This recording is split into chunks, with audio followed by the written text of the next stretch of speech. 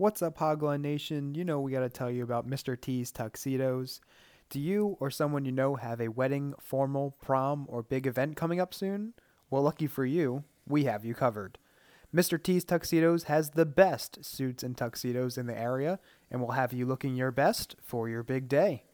With their main store located in Minersville, PA, they also offer fitting services located in Center City, Philly, as well as on site fittings at your preferred location. Make sure to mention that Hogline sent you when you visit in store or reach out with an inquiry. To take a look at their catalog and for more information on all that Mr. T's Tuxedos has to offer, visit mrtstux.com. That's mrtstux.com. And remember, you only have one shot at looking your best. Be sure to take it with Mr. T's Tuxedos.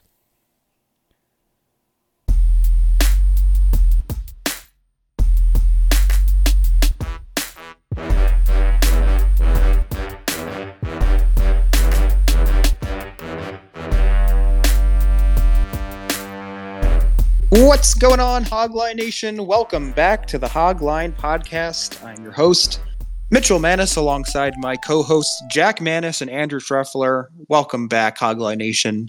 You are listening to the 258th episode of the podcast. Jack returns. I'm missed back. him. Yes, you are. He was in Pittsburgh last week. Went to 2 Steelers games in a row. Will not be going this week, but a lot of football to discuss, and we can jump right into it if you guys are ready. Hope you are. Hope you came ready. Yeah, football. Schreff's Eagles beat the Cowboys 28-23. It was a close game pretty much all the way throughout, and both quarterbacks played well for the most part. But Schreff, tell us what you thought. Did you ever lose confidence throughout the way? Cowboys were up a little bit at halftime. So what was your game day experience? Yeah, this was easy. I mean, the Eagles have played some weird games this year. This was by far the weirdest. I had 2 overarching points that I kind of came away with. One, I felt like neither team deserved to win that game. And 2, I would say so far out of what I've seen, I think Dallas is going to give the Eagles a good run for their money going forward, at least for this season. So, for what I mean by I don't think either team deserved to win. On the Eagles side, I thought the secondary was, just like ridiculously bad, like as bad as you could possibly get. I thought they got lucky a few times with some calls / non-calls. And yeah, I just thought, I thought the offense was able to do what I would hope they could do against a defense of that caliber. Obviously, they didn't like light up the scoreboard by any means, but I thought they were able to move the ball pretty consistently. So I was happy with that. Defense was awful. Dallas on the other side, I thought Dak played a fantastic game. I thought he looked great. But on the flip side, I thought that Dallas couldn't get off the field on 3rd down. And I talked about some of the refereeing that went down where I thought it benefited Philadelphia greatly throughout a decent amount of the game. The refs tried to do everything they could to give Dallas a chance down the stretch there, and they simply didn't take advantage of it. I bookmarked a tweet here. On the last drive, Cowboys had 1st and goal from the 6-yard line with 27 seconds left. They proceeded to go false start, sack, incompletion, delay of game, and then the last throw where CD came up a couple yards short. So that's kind of where I'm coming from, where I said that I thought like neither team deserved to win that game, as I thought the Eagles had every chance to close it out, didn't do that. And then Dallas obviously allowed them to get out to that lead, but then also could not, make the plays when they needed to win it. So it was a sloppy game. It was just a poorly refereed game, I thought, all around. In terms of individual stuff, I am going to start with the Eagles secondary. I thought I actually watched a clip that Dan Orlovsky was talking about that I definitely agreed with. James Bradbury has certainly lost a step. I thought he was getting beat pretty much all game. Double moves, he doesn't have it anymore to cover him. It just felt it wasn't good. There was a lot of Dak kind of scrambling out of the pocket, and it almost felt like Bradbury like forgot that he had to stay on his man. There were two off the top of my head, including the one touchdown that he let up, where it wasn't even like he got beat off of a move. It was like he had him covered and then just like forgot to play through the whistle. And just by the time Dak threw the ball, he was nowhere to be seen in coverage. The flip side of that, and what Orlovsky was highlighting is, and this is completely on Sean Desai, the matchups that they decided to put out there throughout the entire game were some of the most confusing things I've ever seen in my entire life. In multiple situations, you had the likes of Eli Ricks, who's an undrafted free agent, corner, Sidney Brown, who's a third round safety, not a corner, and Kevin Byard, who's a 31-year-old safety. All three of those guys at one point had to cover CeeDee Lamb in the slot in man coverage. I understand that Darius Slay is an outside guy, but the last drive of the game, apparently Slay told Desai, like, I'm shadowing him. I don't understand with the lack of talent that you have on this cornerback roster. Like, I don't understand how that wasn't a thought earlier on in the game. I know that CD still got his when Slay was covering him, but I'd like to think that it might have been a little less absurd if he would have stayed on him for more of the game. So that was one thing. It's kind of been a theme, it feels like, throughout this whole year. Like, they have some young talent that I could see developing over the next like year or two, but it's mind-boggling to me that they went into that game thinking that they could just put Eli Ricks on CeeDee Lamb in the slot and be like, all right, this will be fine, this will work. So that, I mean, the secondary's been a problem pretty much this entire season. I don't really see how it really gets better going forward unless they can really like make some adjustments in terms of how they're lining up against some of these teams. Because I'm already thinking all like right off the top of my head, like they're gonna get the Chiefs, they're gonna get the Bills, still gotta play Dallas again, like Niners with like all these teams have legit threats in terms of pass catchers, and they need to come out with a better game plan to defend these guys. Like it was unacceptable at certain parts of the game. Like it got to the point where it would be like a 3rd and 12, a 3rd and 13, and I would think to myself like, yeah, they're gonna get this, just because I had absolutely zero faith in what the secondary was bringing. So that was, I mean, in terms of the Eagles as a whole, I thought that was by far the worst part of the game they played. On the offensive side, they struggled to get the run game going, which was something that I kind of expected. I mean, like I said, I tempered my expectations for this offense going in simply because of this Dallas defense. I respect them greatly in terms of what they've been able to do so far this season, and I thought throughout multiple parts of the game they were able to, prove why they are as good as they are. So the run game wasn't working. I thought Jalen Hurts, all things considered, had that weird little knee, got banged up going into halftime, came back out and played the whole second half. I thought for the most part he looked pretty good. Definitely missed some throws here and there, but I thought on third down he was fantastic. I thought the throw to Devontae Smith was one of the better throws I've seen him make. Just put it in the bucket exactly where it needed to be. So for me, I mean, the offense was in no way an issue. If I had to complain about anything on the offensive side, I thought they let their foot off the gas a little bit going into like the end of the third, fourth quarter. A couple 3-and-outs where, I'm trying to think off the top of my head. It was just like the run game wasn't working, and instead of trying to maybe extend the lead a little bit and make Dallas like really have to sweat to come back, they were just it seemed like they were okay taking 3-and-outs and just trying to chew off a little bit of clock and giving Dallas as many possessions as they wanted to, which, considering how the secondary played, I don't understand how that was a thought process. Those are my main thoughts. I thought the defensive line showed up exactly when they had to. Terrence Steele at right tackle for Dallas got beat like all night. Hassan Reddick was doing it. Brandon Graham was doing it. Josh Sweat was doing it.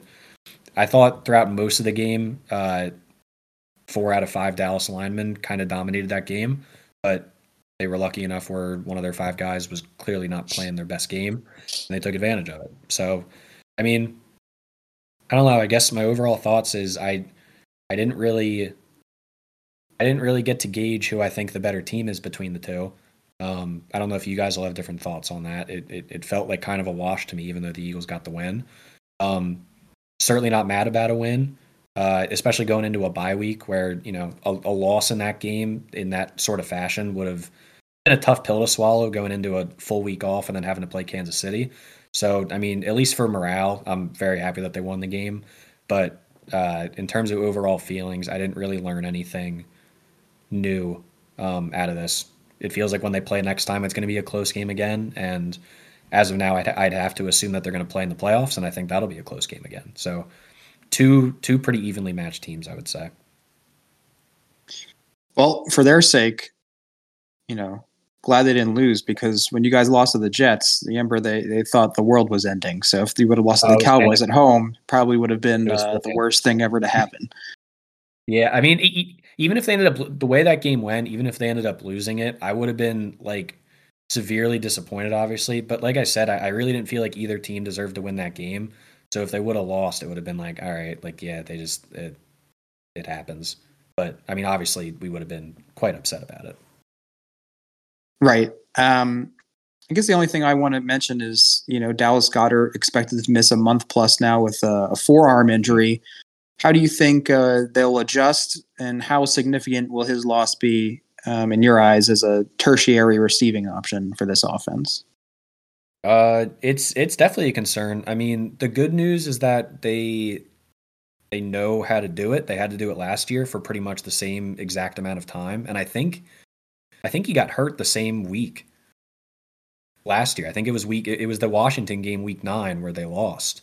And he got hurt and was out for about 4 weeks. So they know how to navigate it, it seems. Obviously, it's a big loss. It feels like every week he's kind of been getting more and more involved in the offense. So certainly tough timing. The one interesting thing is that it's someone that I feel like everyone forgot about, but they do have Albert O on their team. So, I mean, not that I think he's going to be able to come in and like replace Goddard, but I'm at least excited to see if he like still has any value at all as like more of a receiving tight end.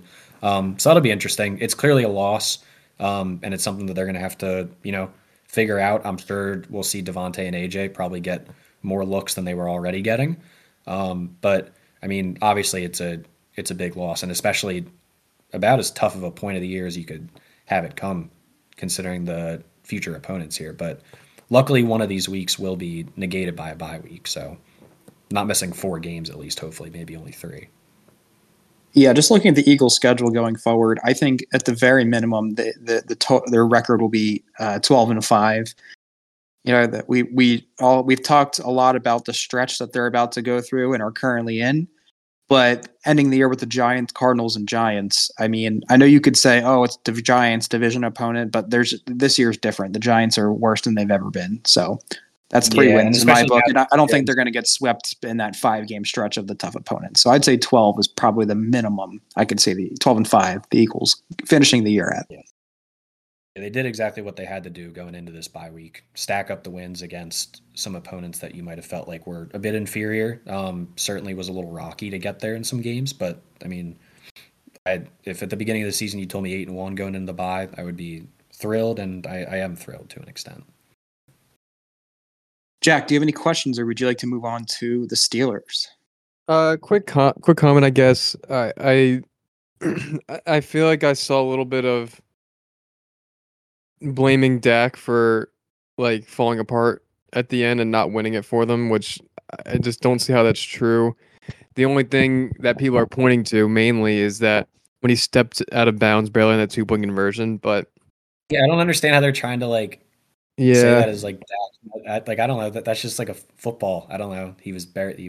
That happens, yeah. And on the very last drive, when it comes down to it, like you ran through it, false start on the O-line, whoever that was, and then I think it was a delay of game. Like delay of game, sack. Maybe him. And then the sack, that wasn't him. I mean, I'm pretty sure that was on Steele again. So it's like, I mean, actually, I have Steele's stats on the bookmark here. So he let, I think he let up 11 pressures. Let me make sure. 12 pressers, 7 hurries, 4 sacks. Oh my gosh. Like literally as bad. Was he the one? Was he on Brandon Graham? And I feel like Brandon Graham had like 2. Didn't he have back-to-back sacks on like back-to-back plays, maybe something like that? There was a sack, it was a sack and then maybe a half a sack. Then there was one play I remember off the top of my head where Reddick literally just did like a little like stutter step to the left, cut back in, and used his speed. I don't know if Steele touched him. I don't think he touched him. Yeah. Like he played as bad as he could have played, and that is one of the reasons why I thought I thought Dak played a great game. Yeah, and it's just the Cowboys just kind of cowboyed themselves at the end. It's like, Mhm. and it's clear, like it's almost like evident how stupid mistakes literally cost them the game. Where, they had like a delay of game issue, which I want to say was McCarthy's fault, but we don't know for certain. Push him back 5 yards, and then CeeDee Lamb was like 3 yards short of. Yeah, So like I mean that. Yeah, I don't know. It definitely feels weird blaming Dak. I thought Yeah. he played about as good as he could have played. Like, I mean, based on some of the things that happened on the last drive, it felt like a very Mike McCarthy-esque thing. So Yeah. I would also lean towards the blame maybe going towards him. Well, I will be visiting a Cowboys fan this weekend, so I will see if he shares that same criticism of Dak, or is in agreement with us. That doesn't seem like a very valid person to lay the blame on. Who? Joe Yeah, Messina. it's like You're going to Boston? Yes, I am. Oh, Ooh, I didn't know that. Why? Cowboys fan in Boston. I guess they are everywhere. For work? No, Just for going. vacation. Yeah. Cowboys are 16.5-point favorites this week against the Giants. So, yikes. All right. The Steelers played on Thursday night last week. So that is a little bit different because usually when we record, it's either probably a Tuesday or Wednesday, and we're only 2 or 3 days removed from the game. But now we're almost a week removed. Jack was at the game. Steelers narrowly pull out the victory 20-16 against the Titans. I ask this every week, but Jack, do you want me to go first, or would you like to go first? You go first. Okay. First thing I have written down is, why can't it be easy? Just once. Why can't it be easy? It never is. We are now 5-0 in one-score games, and our 3 losses were not by one score. So some could say we're becoming the diet version of the 2022 Minnesota Vikings. We'll see how that plays out for the rest of the year, but every single win we get just seems like we're barely getting it. The opening drive, I'd say the juice and the just the feeling was just palpable from the opening drive, how we easily drove down the field. 78-yard drive, took nearly 5 minutes, capped off by a Najee Harris touchdown. So everything seemed to be working out. And I was not accustomed to that feeling of succeeding that early right out of the gates. And from there, the game kind of stalled from the offensive perspective. And that was, I'd say, mainly due to some bad missed throws by Kenny. But when the game needed to be taken, Kenny did it. And the offense delivered. They engineered a 92-yard, 11-play, 5-minute drive in the fourth quarter, leaving, I think, about 3 or 4 minutes on the clock for the Titans. Deontay scored his first touchdown since 2021, which is unbelievable to hear that it's taken that long. I could be not correct in saying this, but didn't Deontay last year break the NFL record for most targets without a touchdown? It was either targets or yards because he had like 800 something, I think. I think he had like 130 or 140 targets and didn't score. Yeah. So finally got in. Took till week 9 of the 23 season, but hopefully that sparks something and maybe he can, build upon this. A lot of people, there's a lot of discourse, especially on Jack and our Twitter timelines about Kenny, because every single thing he does is dissected. I'm still not overly concerned. He took ownership of his inaccurate throws in the beginning portion of the game. And like you said a couple weeks ago, Jack, I think it's better that he's good in the fourth and mediocre in the other 3 quarters as opposed to the other way around. If I had to pick one of those 2 options, I think I'd choose, being clutch and coming through when it matters, as opposed to blowing the game. That would be equally, if not more, frustrating. So I'm not too concerned about him. our opponents the next couple games, we have some good defenses coming up. The Packers, they're a little inconsistent, but they can definitely shut an offense down. And then the Browns and Bengals, Browns especially, probably one of the best defenses in the league, and the Bengals definitely playing a lot better recently. So we'll see how the next few weeks go. And the last thing I'll say is, I think we should mention the George Pickens saga that happened at the end of last week. I don't really read too much into it. I think sometime in the next few games we'll have a big game, and this will kind of all be a distant memory. It's not a good look to, walk off the sideline and look discontent when, your teammate is broken a streak of not scoring for a year plus. But I think at the end of the day, it's going to be a non-issue going forward, and I think we'll all forget about this particular incident in a short order. So I'm glad we have this mini bye here and getting ready for the final stretch of our homestand against the Packers. Probably going to be a close game like all of them are, and it's going to be 3 hours of anxiety like every Sunday is. So what do you think, Jack? Jack was at the game. I think I mentioned at the beginning of the show, but tell us about the atmosphere and your perspective of how he played. Atmosphere was great. Steelers as a whole, I mean, you summed it up pretty well. And I'll start, and maybe I'll only just really talk about Kenny, I guess. Then I feel like general consensus online, and not even just like anyone you talk to, is like Kenny's not good. And it really sucks that he had that performance in prime time where people are watching, everyone's watching, and like when you come out the gate and you miss like 4 throws that are like clearly on you, that's just what sticks in people's mind, that like this guy sucks. And like similarly, like the first time on a national stage people saw Kenny this year was against the Browns on that crazy Monday night game, and then the first drive he has that bad pick in our side of the field to Denzel Ward. So like I think that's just the image that people have in mind of him, and they're just kind of writing him off. Now as for those, he had some pretty bad incompletions. Like there was a pretty egregious one that he missed Deontay on, that Deontay didn't even jump for, if you can recall that. Yeah, bad throw. Some people online think it was tipped to the line, and I tried to slow it down. I couldn't tell.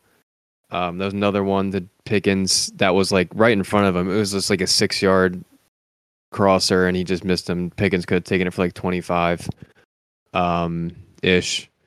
There were maybe like a couple more you could, 2 or 3 more maybe you could put on him, and I mean that's more than you'd want for a quarterback. But there's even the best quarterbacks, like even the Hurts, even Herbert, Allen, Josh Allen, like those guys, they're gonna have like 1 or 2 incompletions a game that's like inaccurate, and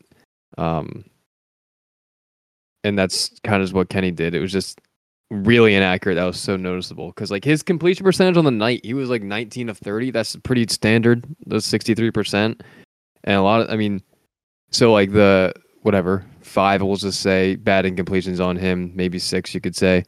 The rest are mainly throwaways, or maybe a defender makes a really good play, bats it down. So, yeah, and he only had 160 yards on the night, and even if he hits those like ones that I highlighted, and maybe has just 1 incompletion that is on him, he's maxing out his yardage at like 220 yards, and that's crazy that this offense, an NFL offense, is maxed out at 220 yards in the air.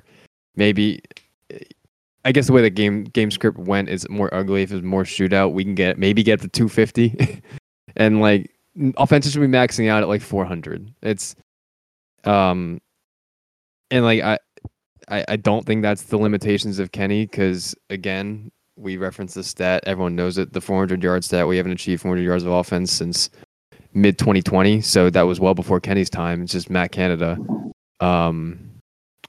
So that's where I'm at on it. And then again, I mean, I feel like Mitchell said it. Everything just gets scrutinized because he's the quarterback. He's a young quarterback that people want to make a judgment on. But you got to be patient. You got to be more patient. He barely has a year of games under his belt, so he's still trying to develop.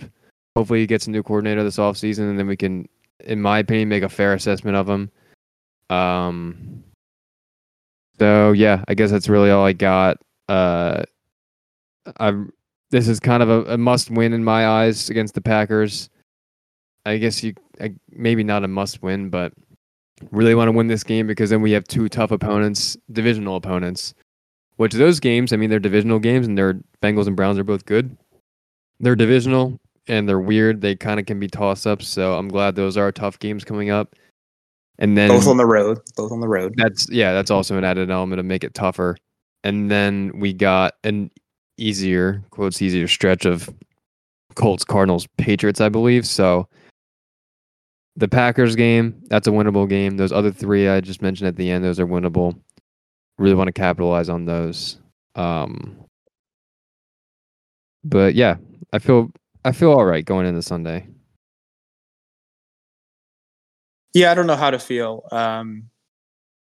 Every game's a coin toss. I say. Oh, sorry. Last thing, and I mean this is just like an obvious excuse, an obvious out for why Kenny was inaccurate. But he was like less than 4 days off of a pretty bad rib injury that knocked him out of Sunday's game against the Jags. I do think that had an impact of how he was throwing. He said it, or I think he did say it in his presser on Wednesday before the game that, or someone did. I don't know. And it's not even. It's obvious. Like you need those ribs affect the torque that you need to throw strong and confidently. There was a deep ball to Calvin Austin that was maybe slightly underthrown. The defender made a good play on, and he was getting rushed. And like if he could step into that more confidently, he can get it there. So I really do think the rib injury had an effect. Because again, he may have a few of those incompletions, but that's not entirely characteristic of him to be missing that badly. Which again, it's a shame that people now think that's who he is because not many are going to pay much attention to him versus the Packers on 1 p.m. in that slate on Sunday. So, yeah, that's it. Shref, any comments? I was going to ask you about the George Pickens thing, but I also agree with I mean, I don't know, man. Receivers do stuff like this all the time. Like it's just the way it goes. And I think Tomlin talked about it, like you just said, like he wants to win, he wants to be involved. Like, yeah, I get it. There's probably better ways to go about it, but it's just kind of the way it goes. So that was one thing. I also do. I feel like with Kenny Jack, I think back to Pittsburgh, and I think it does come back to this offense because you mentioned how like even on like a good Kenny day, you're probably going to top out at like 220 for yards. Like I know he had Jordan Addison at Pitt, but it felt like he was at his best when he was in rhythm and just absolutely just launching these throws down the field. His downfield accuracy, I felt like, was always very, very good at Pitt, and I know that this all comes back to the offense and Canada probably more specifically, but especially with like guys like Deontay and Pickens, like it feels like he should be throwing these deep balls more frequently. And I know he's missing like the shorter layups. It honestly, I don't want to say this as a bad thing, but I'm thinking about like more of like his MVP year. Like I remember like how Carson Wentz was, where he would miss like these like just kind of like, dude, like what was that? Like kind of shorter throws.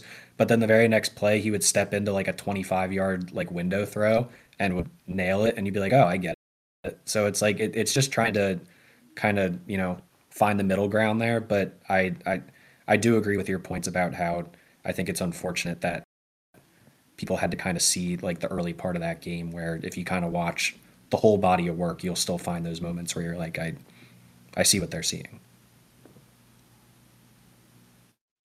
Yeah, and the last thing I'll say before we get to our picks for this week is I think a lot of people say, oh, and myself included at times, how are the Steelers 5-3? They're terrible, which they may not necessarily be wrong, but I think a main thing that you could point to as why we're pulling out these wins is our turnover margin. We're third in the league in turnover differential. We don't really give the ball away, and we take it away. And you're going to win games in the league if you continue to do that. And I'm looking at Kenny's game logs in the last so excluding his first 4 games, He hasn't he's turned the played ball over. 17 games since then. He has thrown 6 interceptions in 17 games. And I think only one lost fumble, which was against the Eagles last year. So Correct. it's 7 turnovers since excluding his first 4 starts. And this year alone, and I'm probably jinxing it. I don't want to, but I have to say it now. He hasn't turned the ball over, interception or fumble, since Week 4. October 1st. Yeah, so we're going on 6 weeks of turnover-free football, and that's a big key to the Steelers' success. And Right. I bet there's. Do you think there's any other quarterback that started every game since then and hasn't turned the ball over? I doubt it. I don't know. That's an interesting thing to think about. But again, I think there's that's being overlooked a lot. Yes, not putting up a lot of yards, not putting out of touchdowns, that needs to get fixed. But, when you have a good defense full of superstars that sack the quarterback, get pressure, take the ball away, if you just don't give the ball back to their team, you're going to win a lot of games. So that's a positive we could take away from this. Okay, let's get into Sportsbook Donation of the Week. Last week went swimmingly for myself for 2 reasons. Number one, I went 3-0, and I regained first place in our contest here, making my record 15-12. I had the Eagles -3, which they won by 5. I had Steelers -2.5. They won by 4. And I had the under in the Germany game, under 50.5, and that didn't really get close. The score was 21-14 Chiefs. So I sweep the board. Another reason why is, Jack wasn't here last week. Treff and I thought he was a little bit arrogant, just thinking he could just slide all the way on through and just fade Treff and coast his way through this contest. But not so fast. It almost worked. You almost got away with it. I know you guys watched the end that the Jets almost put it in there. Oh, yeah. Jack goes 1-2. On the flip side, Treff goes 2-1. Jack had the Dolphins +1.5. Wasn't close in the first half. They made it a game in the second. Colts -2.5. Treff didn't feel good about that from the moment it came out of his mouth. And the Monday night game, Jack had the over 40.5 for the Chargers Jets, and we just said it came very close at the end. And Trev had the opposite of all that, going 2-1. That brings our record through 9 weeks to I'm now in first place again, 15-12. Jack slides back down to second at 14-13, so only a game back of myself. And Shreff 7-19-1. So coming. Hey, you're making positive momentum. That's all I guess you can hope for at this point. I'm trying. All right. With that being said, week 10, here we go. I have the first pick here. I'm going to be going with one that the line has moved in the opposite direction, which I've wanted it to, but it still didn't scare me in the slightest. I'm going to be going with the Detroit Lions -3 against the Chargers.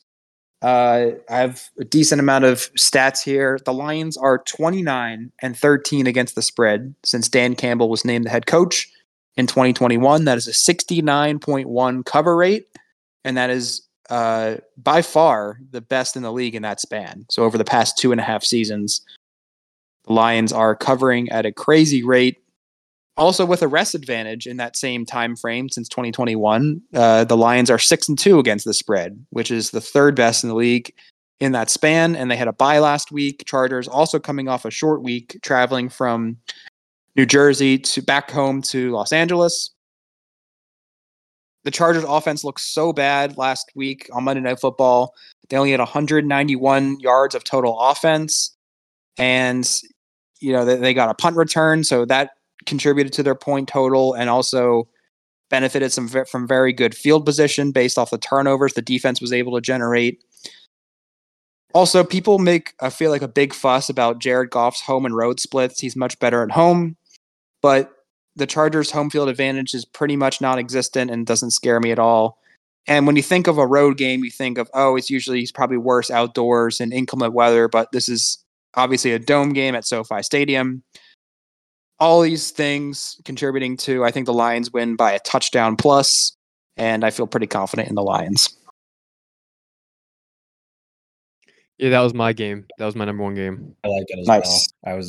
I was very much considering it. Feels good to take the true 101. Jack, what are you going to do? Thought I had it. Oh, I don't. There are a lot of tough ones. Mm-hmm. There are a few that I really like, and then there's a bunch that I have no idea what to do. I take 2 totals in the one spread. No, you cannot. Get out of here. This guy misses a week and thinks he can rewrite the rule book.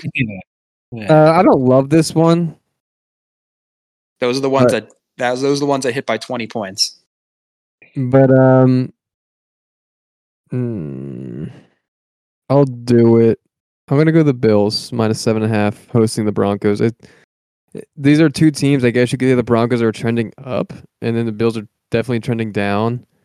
I still think that they showed it. They can be a juggernaut. They did it against the Dolphins. Like they put up 48. I know the last couple weeks they lost the Bengals, a stinker. They barely put out the win against the Giants at home, but I don't know. They're coming back home. Broncos, I don't trust still. I feel like they can get some juice back and win by 8. So yeah, I'll go there. Sports psychology. The books want you to take the team getting 7.5. So They want you to take the team 7.5. yeah, because you get a touchdown and an extra point. Yeah. Like 7. If it was 6.5, they'd be like, oh, you're getting a team that's if they win by a touchdown, that number is very tricky. Right. So. Yep. Shreff, back-to-back picks. Yeah, I'm debating if I want to get uncomfortable with a bet here. Because there's a line start getting comfortable with being uncomfortable, Shreff. I know, because there's a line that's looking me in the face that based on the last few weeks doesn't really make any sense, which makes me think I should go the opposite direction of it. I'm gonna do it. It's another one of those situations where I have nothing to lose at this point, so I might as well go for it. I'm gonna take the Niners to cover the 3 against the Jags. Like I said, I think coming into this game, the Jags at home, considering kind of the way these two teams have been trending, feels like the Jags maybe should even be favored in this game. So the fact that they're getting 3 points is kind of freaking me out a little bit. And on the other side, the Niners and the Bills, I think, have kind of had the same stories here where they've looked great, and then the last couple of weeks it's been like, whoa, what happened? They're getting guys healthy. I believe Debo is trending to play. So they're getting some guys back, and I think this is going to be a great game, but I don't know. It feels like a game where the Niners could definitely kind of reestablish themselves a little and be like, we are still the Niners. And like I said, this is more of just a blind, I don't understand the line, so I'm going to go the opposite way pick. So that's one of them. I love it. That was my my backup, my third option. So I'm right there with you. I was just staring. Isn't it crazy? The Steelers and the 49ers have the same record. That doesn't feel right. It doesn't, but it is. All right. Second one here. I'm going to check and see if I can find some numbers on who the public is on that game. Yeah, it's an interesting one. This one's going to be just another...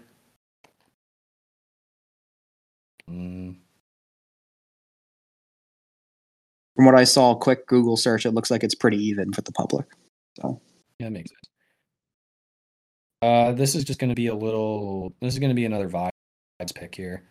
I'm going to take the Titans plus 1.5 at the Bucks. I've been liking what I'm seeing out of Levis. Last week I got to watch CJ Stroud take advantage of him down the field. That's what Levis excels at. So I think we're going to see him get to do that a little bit against the Bucks. It feels like the Bucks are definitely trending down, just a little bit. But nonetheless, it also to me just kind of feels like, I mean, this is a game that both teams kind of need to win to stay a little bit in contention.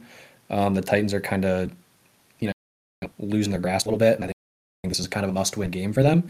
And I feel like the Titans have also kind of been a team this year where they go look good one week, look bad the next week, good the week after that. I thought against the Steelers for the most part, it's obviously Monday night in Pittsburgh. It's always a tough place to play, but I didn't think they looked very sharp. I think that changes this week, so this is just another vibes pick, but give me the Titans plus 1.5. Yeah, the Bucks got their hearts ripped out of their chest by C.J. Stroud in that ridiculous performance. So, Jack, your second pick. I'm gonna go. This is a weird one. I'm gonna go over 43.5 in the Falcons Cardinals game. Okay. They're back. Yeah. If Kyler's not, I mean, I think he's gonna play. If he doesn't, then that'd be a real shame. Then this bet's kind of done. But the past 2 weeks with Heineke in there, the Falcons offense have, I think, averaged 26. So it's 26, 27-17. Yeah, and like I do think the Kyler being back adds something to the Cardinals offense. I mean, maybe it goes back to like what it was with Josh Dobbs. They were absolutely horrible on Sunday against the Browns. Great defense, and it's Clayton Tune playing. Only had like zero. They had 0 points and I feel like 100 total yards of offense. So, if Kyler's back, I could see this being like a weird game where, I don't know if I call it shootout with Heineke involved, but like kinda. So, I could see it getting to 44. I also think with Heineke, at least from last week, he also makes some just like really dumb throws. So I think you're either going to get points via them actually moving the ball or Heineke making a dumb throw and giving the Cardinals good field position. True. Yeah. It's going to shock you. Guess how many total team yards they had last week? Was it under 100? Yeah. The number I had, was it like 83 or 88? 58. Whoa, I didn't realize that low. Well, that's including the sacks for team pass yards. Still counts. They had 17 team pass yards and 41 rushing yards, and Clayton Tune had 28 of those 41 rushing yards. Geez, in back-to-back weeks, we had a team have -9 team passing yards and a team of 17. That doesn't happen unless quarterback play is in the mud this year. It is. I feel like I end up saying that every year by this time, but it is. Yeah.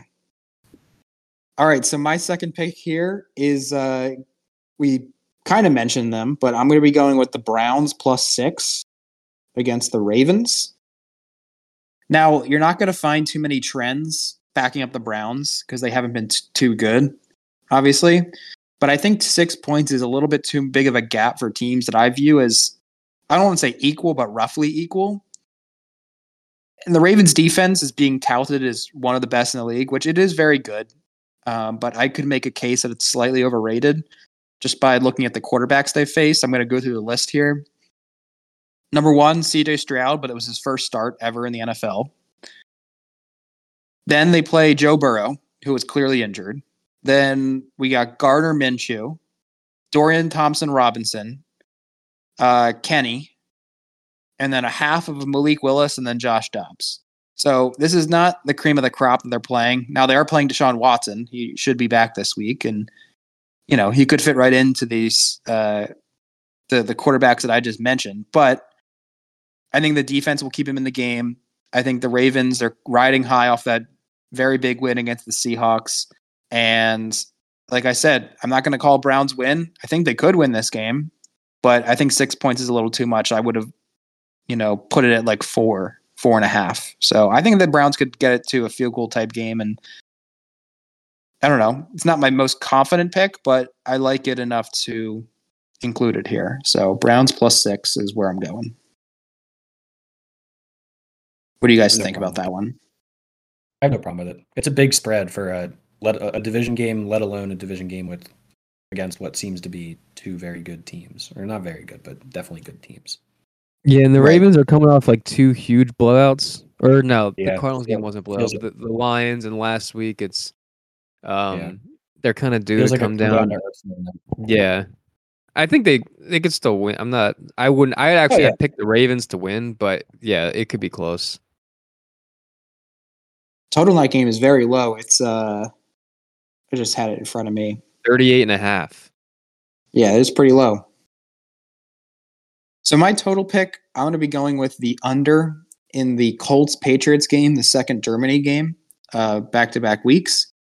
Colts defense hasn't been good for the majority of the season, but they played really well last week. Had 2 pick sixes against Bryce Young and the Panthers. Shut them down. Patriots are another bad offense, so hopefully they can continue that momentum. International games this year are 4-0 to the under. I don't know if you guys realize that, but we had the Jags Falcons. That was pretty low scoring for the most part. We had the Jags Bills, which it was pretty close to going over, but I think it was 3 points to the under. I think it was 48, and it was total was 45. Then we had the Ravens Titans game, which again was a pretty close one, but again went under. And then last week, I actually had my pick in the contest here with the under in that one, so I'm going to be running it back. I'm also 1-3 when I pick overs and 4-1 when I pick unders. So I think overs are bad luck for me, and I'm going to be avoiding them until further notice.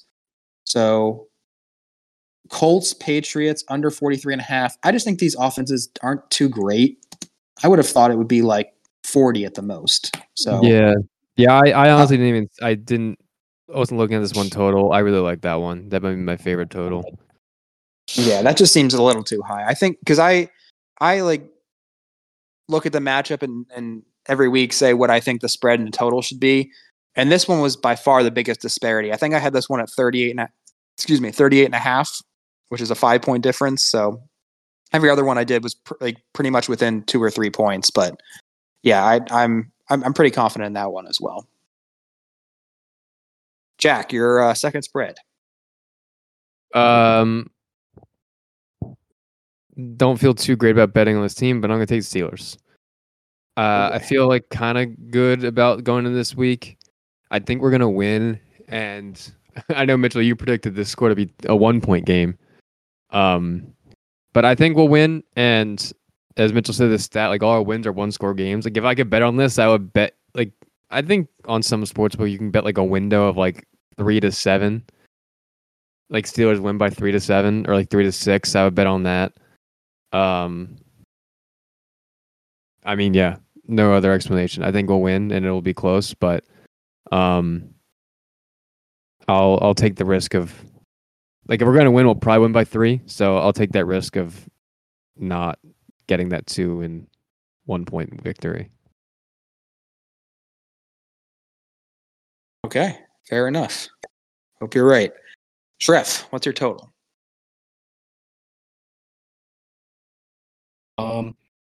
I'm gonna do similar to what you did, Mitchell. My record hasn't been good in general, but I've been better at picking unders than overs, so I'm gonna stick to my guns on that. This is gonna be a weird one just because of the way it looks, but I'm gonna take the under 47 in Bengals Texans. I think we've been seeing a lot of CJ Stroud praised for very good reason. He has been absolutely fantastic. I think this Bengals team as a whole is finding their stride, the defense included. I think they're going to continue that. This Texans team hasn't been able to run the ball effectively at all this season. They're going to be forced to throw it. And I think CJ Stroud, although he's been fantastic still, the rookie quarterback going against a defense that has had this much just like consistency in terms of like a unit that they have. Like it feels like they've had kind of the same defense for the last couple of years here. Obviously, they've lost some pieces here and there, but the core is still there. I think they're going to be able to find a way to stifle a rookie quarterback a little bit. And then on the flip side for the Bengals, obviously finding rhythm with their offense. Jamar Chase hurt this week. Still might play, obviously, but even if he does, it definitely won't be at 100%. And I believe, if I'm not mistaken, T. Higgins was added to the injury report today. I think he was limited in practice. So it seems like might be going in with your top 2 guys, not at 100%. Certainly something to look at. But, yeah, it's obviously a high number for a reason because of how these offenses have looked the last couple of weeks, but it feels like they're going to kind of combine forces, and I think we might get a lower scoring game than we think. All right. Very nice. To recap our picks, I have the Lions -3, the Browns +6, and the under in the Germany game between the Colts and Patriots. Jack has the Bills -7.5 on Monday Night Football, the Steelers -3 against the Packers, and then the Falcons Cardinals over 43.5. And Shref has the Niners -3, Titans +1.5, and the Texans Bengals under 47. Two other ones that I liked. I liked the over in the Steelers Packers. It's 38.5. Don't know why, but I liked it. And also, I didn't have the balls to pull the trigger here, but the Jets Raiders over 36.5. I know you could say, oh, it's the Jets offense, but that total is very low. I think everyone's going to be thinking under just because it's two bad offenses, but could be some sloppy play, some special teams or defensive touchdowns. I don't know. 36.5 seems very low. So, but again, I understand. I'm cursed on over, so I wanted to avoid them. I understand your thought process on that because I was looking at the Jets to cover as one of my picks, but then I was thinking about it more and I was like, Max Crosby's probably going to end up with like 7 sacks. So I was going back and forth on it, but I think in some roundabout way that could end up being like an oddly higher scoring game. So I don't disagree with that. All right. Thanks for listening, folks. That is today's episode. Hope your teams are doing well. Your fantasy teams are doing well. It's the home stretch before the playoffs. So get those rosters right for playoff season. And yeah, go football. See ya.